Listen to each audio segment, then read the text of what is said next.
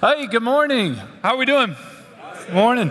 Well, my name is Joey Tisdale. Welcome to Summit. If you are brand new this week, we're glad you're here. If you're coming back from last week, thanks for trusting us again with your time on a Thursday morning. I think this is one of our sweetest things that we as God's men meet to talk about God's Word. You know, I think as we spend time in here and look at truth, and then we go into our small groups, it's like, man, what can we learn? How can our spines be strengthened? How can we collectively be God's men and spur one another on just as men? And so for us, if you're here brand new this fall, we're trucking through Judges. If you're anything like me, I look at this book and I go, pretty dark. What are we doing here? How is this supposed to be encouraging? What's going to be positive in this? And I think as we examine the book, as we spend the next several weeks looking at God's Word, we're going to go, man, there are some incredibly encouraging things that we see in God's truth in this book. And so last week, Blake gave us a little bit of an overview. Hey, where are we going? What is Judges about? Even pointed us to that Bible Project video. I cannot endorse those videos enough. They are so helpful, so encouraging, and so clarifying. So if you weren't here last week, just Google that, Bible Project Judges Overview, and catch yourself up to speed there. And so today, we're going to hop right in, chapters 1 and 2, and creep into 3. And what we're going to see is God has a pretty clear message throughout the book of Judges that, yes, we are sinful, that we are men who are broken and depraved, but when we keep the main thing, it goes well with us. And so excited to be with y'all this morning. I like to think they put me on the front end so that you'd forget about me later in the coming weeks with the better speakers, but I'm excited to be with y'all today. And so let me do this. I'm going to pray, and we're literally going to hit the ground running, okay? God, thanks for today. Thanks for your love for us, that we get to join together in fellowship, that we get to sit in a room early on a Thursday morning and talk about your truth, talk about what you've done for us, how you've redeemed us, how you've rescued us. You've called us by name. You've made us yours. And now what? What do we do with that? What do we do with salvation? What's our response after that? How do we follow you? How do we walk in obedience and really live out this faith that you call us to? And so, Lord, I pray you bless this time. I pray that as I speak, that as I look at your truth, that this wouldn't be about me, that everything would be about you, that it would be about your love and your grace in each of our lives. And so, bless this time. It's in your Son's name we pray. Amen. Well, 9 months ago, my wife and I welcomed into the world our firstborn. His name is Faden Wells, and he is already a little terror. I love him, but the dads in the room, you're going, oh, you're only 9 months in. Just wait. It's going to get that much better. And so, obviously, I'm learning a lot right now. I am learning so much about being a dad, being a husband while being a dad. I'm learning a lot of different lessons of what it looks like to steward this gift that God has given me. And so about 3, I guess almost 4 weeks ago now, I got what I refer to as the call. And some of you dads are going to understand exactly where I'm going in a second. But I get a call after lunch from my wife, and I hear 2 things. I hear screaming, and then I hear tears. The screaming was coming from my son. With all of his might, I mean, I don't know what's going on, but I hear his screams, and they're almost louder than my wife's voice. And I hear her, a worn out, a tired soul, who's just going, man, is this worth it? And so, of course, I go into dad mode. I'm husband of the year. I'm going, babe, what's going on? Is he okay? Like, is everybody okay? What happened? Did somebody break in? And she's like, no, he's fine. Everything's fine. He's healthy. Like, he's just crying. He's not content. He continues to scream. I haven't gotten a thing done today. I haven't got to spend time with the Lord. There's been no peace, no quiet, no serenity in the house at all. And so, of course, I'm still like, oh, I'm the encourager here. Babe, you got this. You've lived for this moment. God has blessed us with a son, and this is a blessing. And my wife's going, the screams are not a blessing. This is terrible. I can't do it. And, of course, I'm continuing to perpetuate, no, babe, this is a blessing. It's a blessing. Continue to realize that God has gifted us. And she goes, you're not hearing me. It's not really that I can't do it. It's that I don't want to. And the conversation shifted. And in that moment, I was like, oh my, you are a sinful human, my lady. And side note, she knows I'm telling this story. It's okay. So save me. But the conversation shifted. And I was like, oh my gosh, my wife just said she doesn't want to deal with my son. And in that moment, she was just exposing her sin and her flesh and her brokenness. And it's not that she had poor expectations or bad desires, but she was just going, I want my desires met. I want my needs met. I want my expectations met. I would like a little peace and quiet.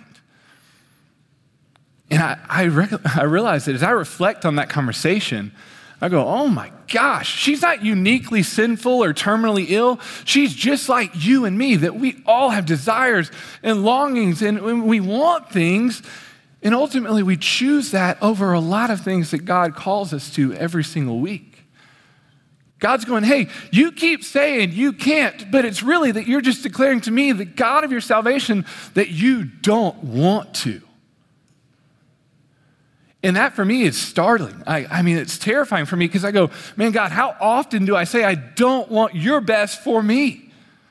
I don't want to walk in obedience because I would rather go down this path for this desire, for this longing. That's terrifying to me.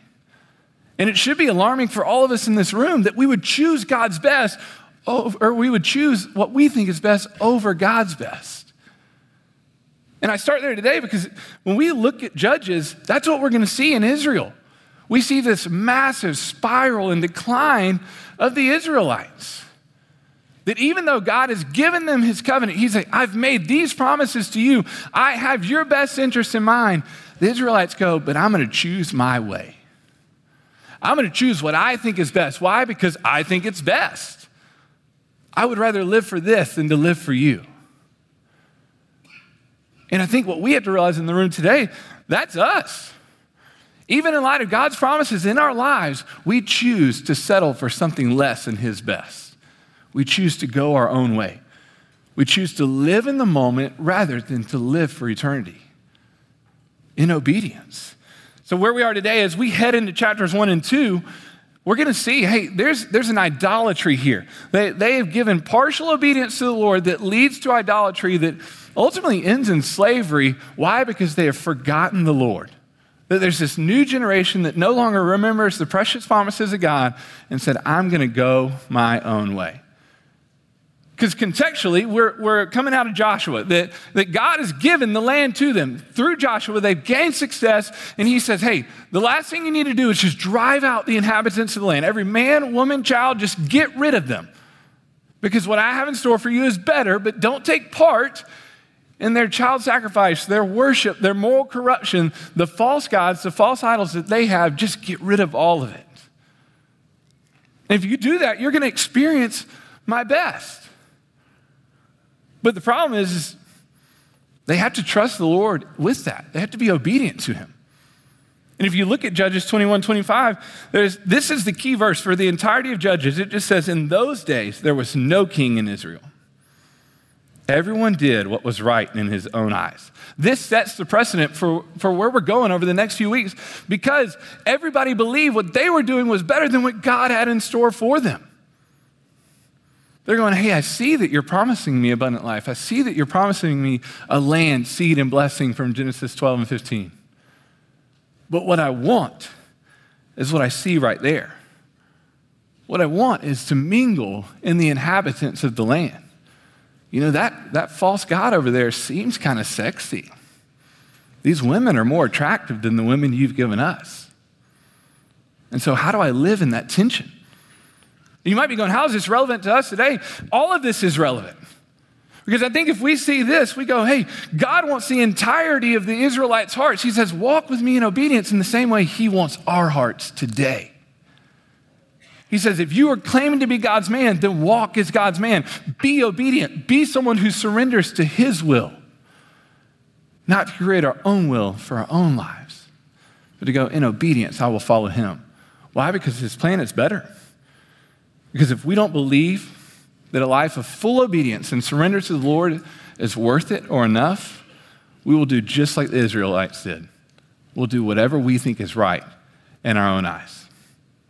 And where we see that take them is destruction. We see it take them into slavery. This is a message for us today. Stop trusting in your own promises and listen to the Lord in obedience. And so we're going to truck through chapters 1, 2, and just the first part of 3. And I want to say, I've seen 3 things in the text And I want us to walk away with this, remembering this. This is how it applies to us today. The first being partial obedience is not obedience, it's disobedience. The second, idolatry leads to slavery. And the third, freedom is found in obedience. So we're going to touch on those three things. The first one, partial obedience, is disobedience. This is true in Judges 1, moving up 1 through 2, about 6, that we see the Israelites only operate in partial obedience. I think this is true of all of us in some regard every day. How does that play out? Well, man, God, I see my need for you. I see my depravity. I need you. You have my life. I surrender 100% of me to you. But then what we do is we start to examine God's word. We start to listen to the Spirit. We start to count the costs. And we go, maybe I'm not content with giving you 100% of my life. Maybe it's like 90%. I'll give you full access to 90% of my life, but not this 10. You know what? 90 is generous. Why don't we go to 80? There's 10 to 20% of my life that I don't want to give to you. Why? Because that means I have to change things. There's pieces of my life that I have to get rid of because they are direct disobedience to you. We say things like this: hey, you can have all of my life, but I still want control over my money. You can have all of my life, but I still want the pornography. It's not hurting anybody else. You can have all of my life, but I still want to go home and pop the top and get a little buzz because it helps me to feel something and it numbs the pain from the rest of the day. You can have everything else but those things. Don't micromanage me, God. I have a life to live. And God's going, I've given you the life to live. Will you walk in obedience? And so when we look at the Israelites, we see, man, all they were called to do is drive out the inhabitants. That was it. God's given them the land through Joshua's success. Drive out the inhabitants. So what do? They choose not to. Specifically, a verse, it just says, Judges 1:28 says, it came about. Israel became strong, that they put the Canaanites to forced labor, but they did not drive them out completely. That's just the first one. Judges 1:29, then Ephraim did not. Zebulun did not. Asher did not. Naphtali did not. Literally 10 different times the author goes, hey, you didn't do what you were supposed to do. And that's simply to walk in obedience. Simply be God's man. You see, they were okay with having God in the picture. It's kind of like he's on the shelf. God, you've given me this land, but I want to mingle in the things that you told me not to take part in.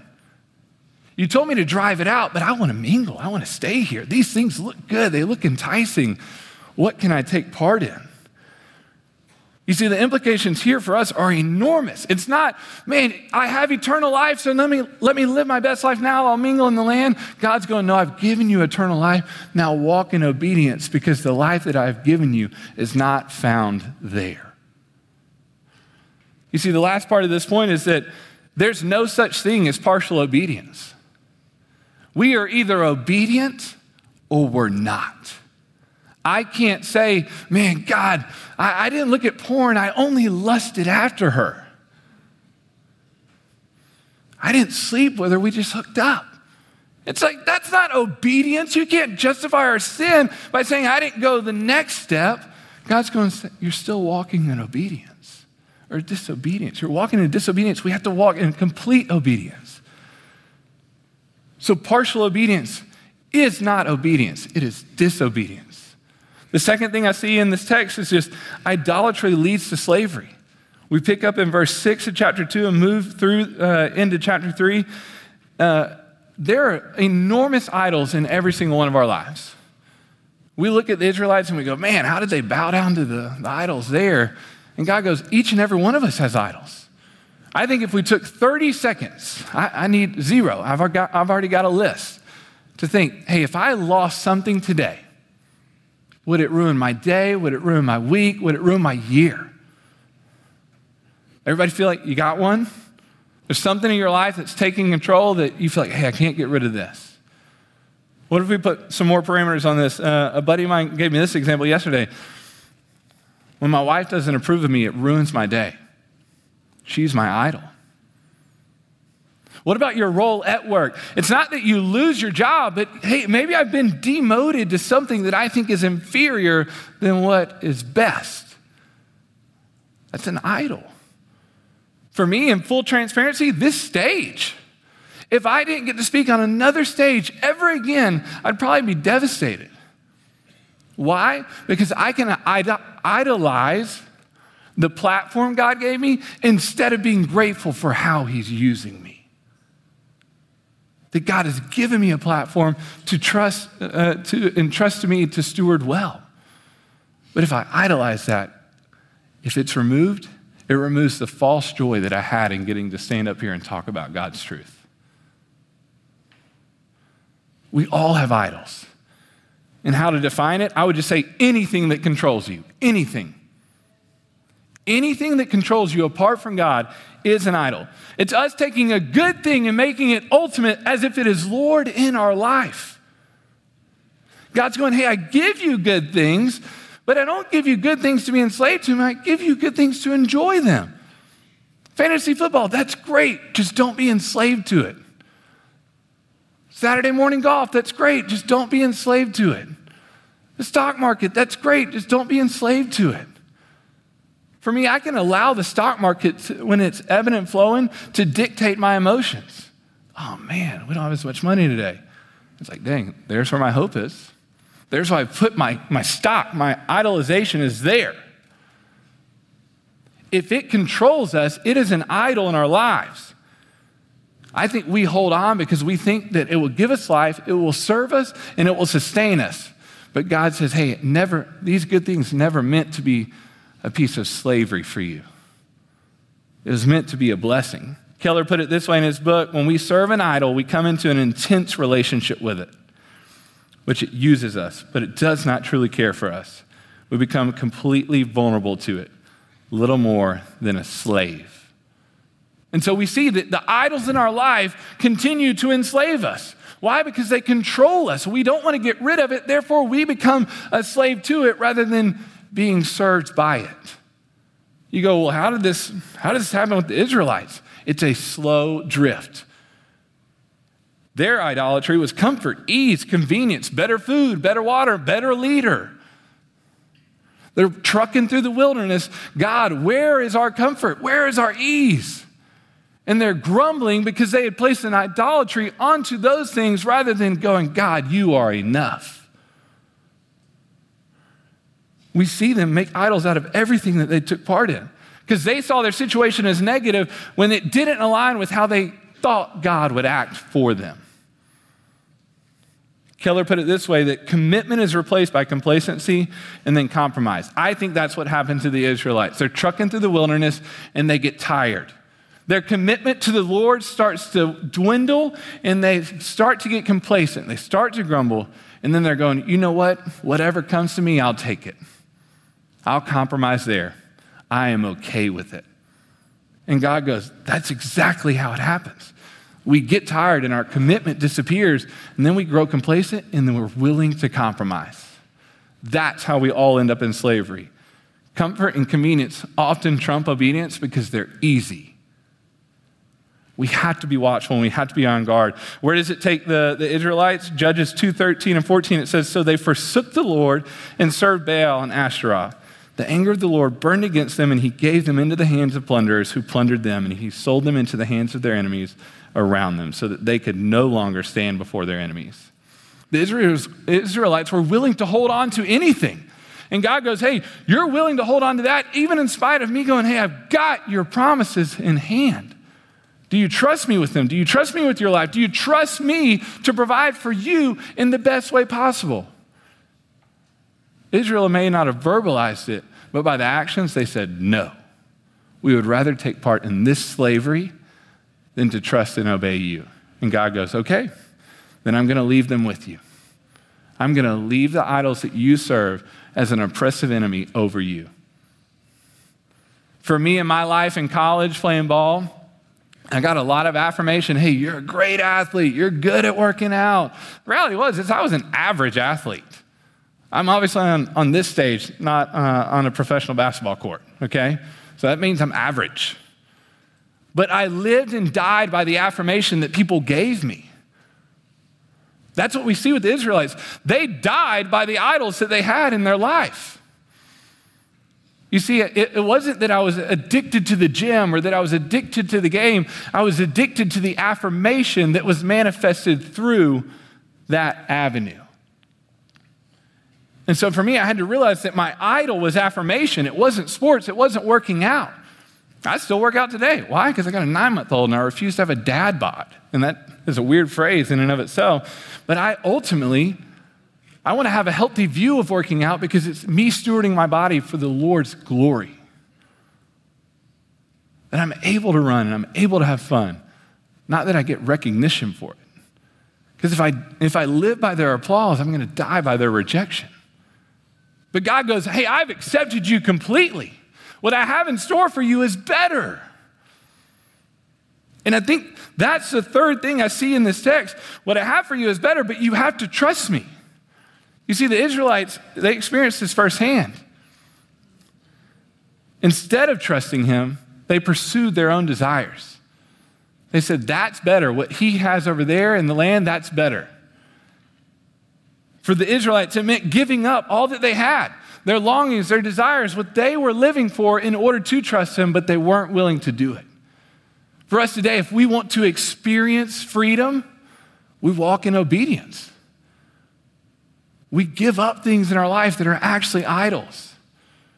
We give up the things that are wrecking our relationship with the Lord. They're wrecking our marriage. They're wrecking our relationships that we have with one another. Get rid of them. Why? Because it's an idol and it controls us and it dictates our joy. But when we choose to follow the Lord in obedience, we get to choose joy. It's an amazing blessing to follow God.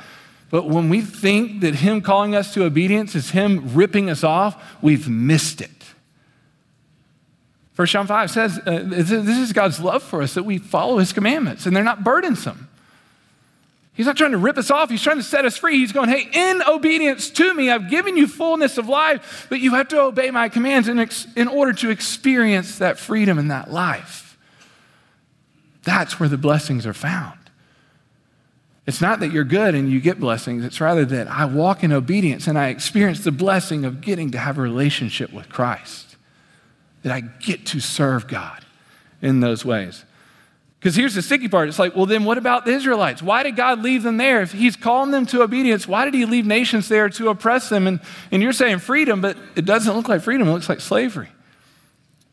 2:21, Judges 2:21 and 22, it says, I also will no longer drive out before them any of the nations which Joshua left when he died, in order to test Israel by them, whether they would keep the way of the Lord or to walk in it as their fathers did or not. That's just a softer version of going, is your money where your mouth is? Are you going to obey me or not? Are you going to walk in freedom or are you going to continue to walk in slavery? You have a choice today. You as my people, you have a choice. Are you going to walk in obedience and experience the fullness of life, or are you going to walk in slavery? Jesus wants every piece of our heart. He doesn't want bits and pieces there. He wants all of us. He calls us to obedience because we are his. He says, I want all of you because you're already mine. I love the way Abraham Kuyper puts it. He says, there's not a single square inch in the whole domain of our human existence over which Christ, who is sovereign over all, does not cry, mine. It's not because he's an obsessive dictator. It's because he obsesses over us in his love. He says, hey, I demonstrated my love for you, that Christ died for you, the worst death possible, so that you could have life. And now all I'm calling you to is obedience. Rid the things from your life that are keeping you from experiencing life in me. That's the God that we serve. He calls us to obedience. Why? Because freedom is found in surrendered obedience to him.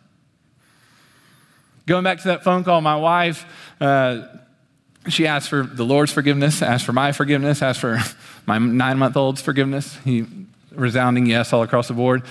But she just goes, hey, I just need to be reminded of truth. I just need to be reminded that it was worth it. Worth it to endure the hard. Worth it to endure the trying times. Worth it to walk through the wilderness in obedience, to drive out the inhabitants, to experience what God has in store for me because it's better. I think each of us in this room has to answer this question today. Is it worth it to surrender every piece of my life to Christ? And then the follow-up to that is just, if so, am I willing to do everything in obedience or not? And so remember these three things. Partial obedience is disobedience. It is not obedience. Our idolatry leads to our slavery. And lastly, that freedom is found in obedience. That when we walk in obedience with Christ, we experience the fullness that he has stored up for us. Let me pray for us. God, thanks for today. Thanks for your love for us, that Lord, you call us to obedience, not to rip us off or to enslave us, but to set us free. That in our obedience to you, we get to experience the fullness of joy. And so, Lord, let us be those men today, strengthen our spines as we go into small group time, that we would be encouraged and spurred on to be your men, that we would ask hard questions, that we would talk about the idols in our life, that we would bring it up so that men can hold us accountable, that we would be your men who are not willing to compromise, that we wouldn't grow weary in doing good, but that we would remain steadfast, immovable, unshakable, rooted in your love. So, Lord, we love you and we give our lives to you, and we give the next hour to you as well. It's in your Son's name we pray. Amen.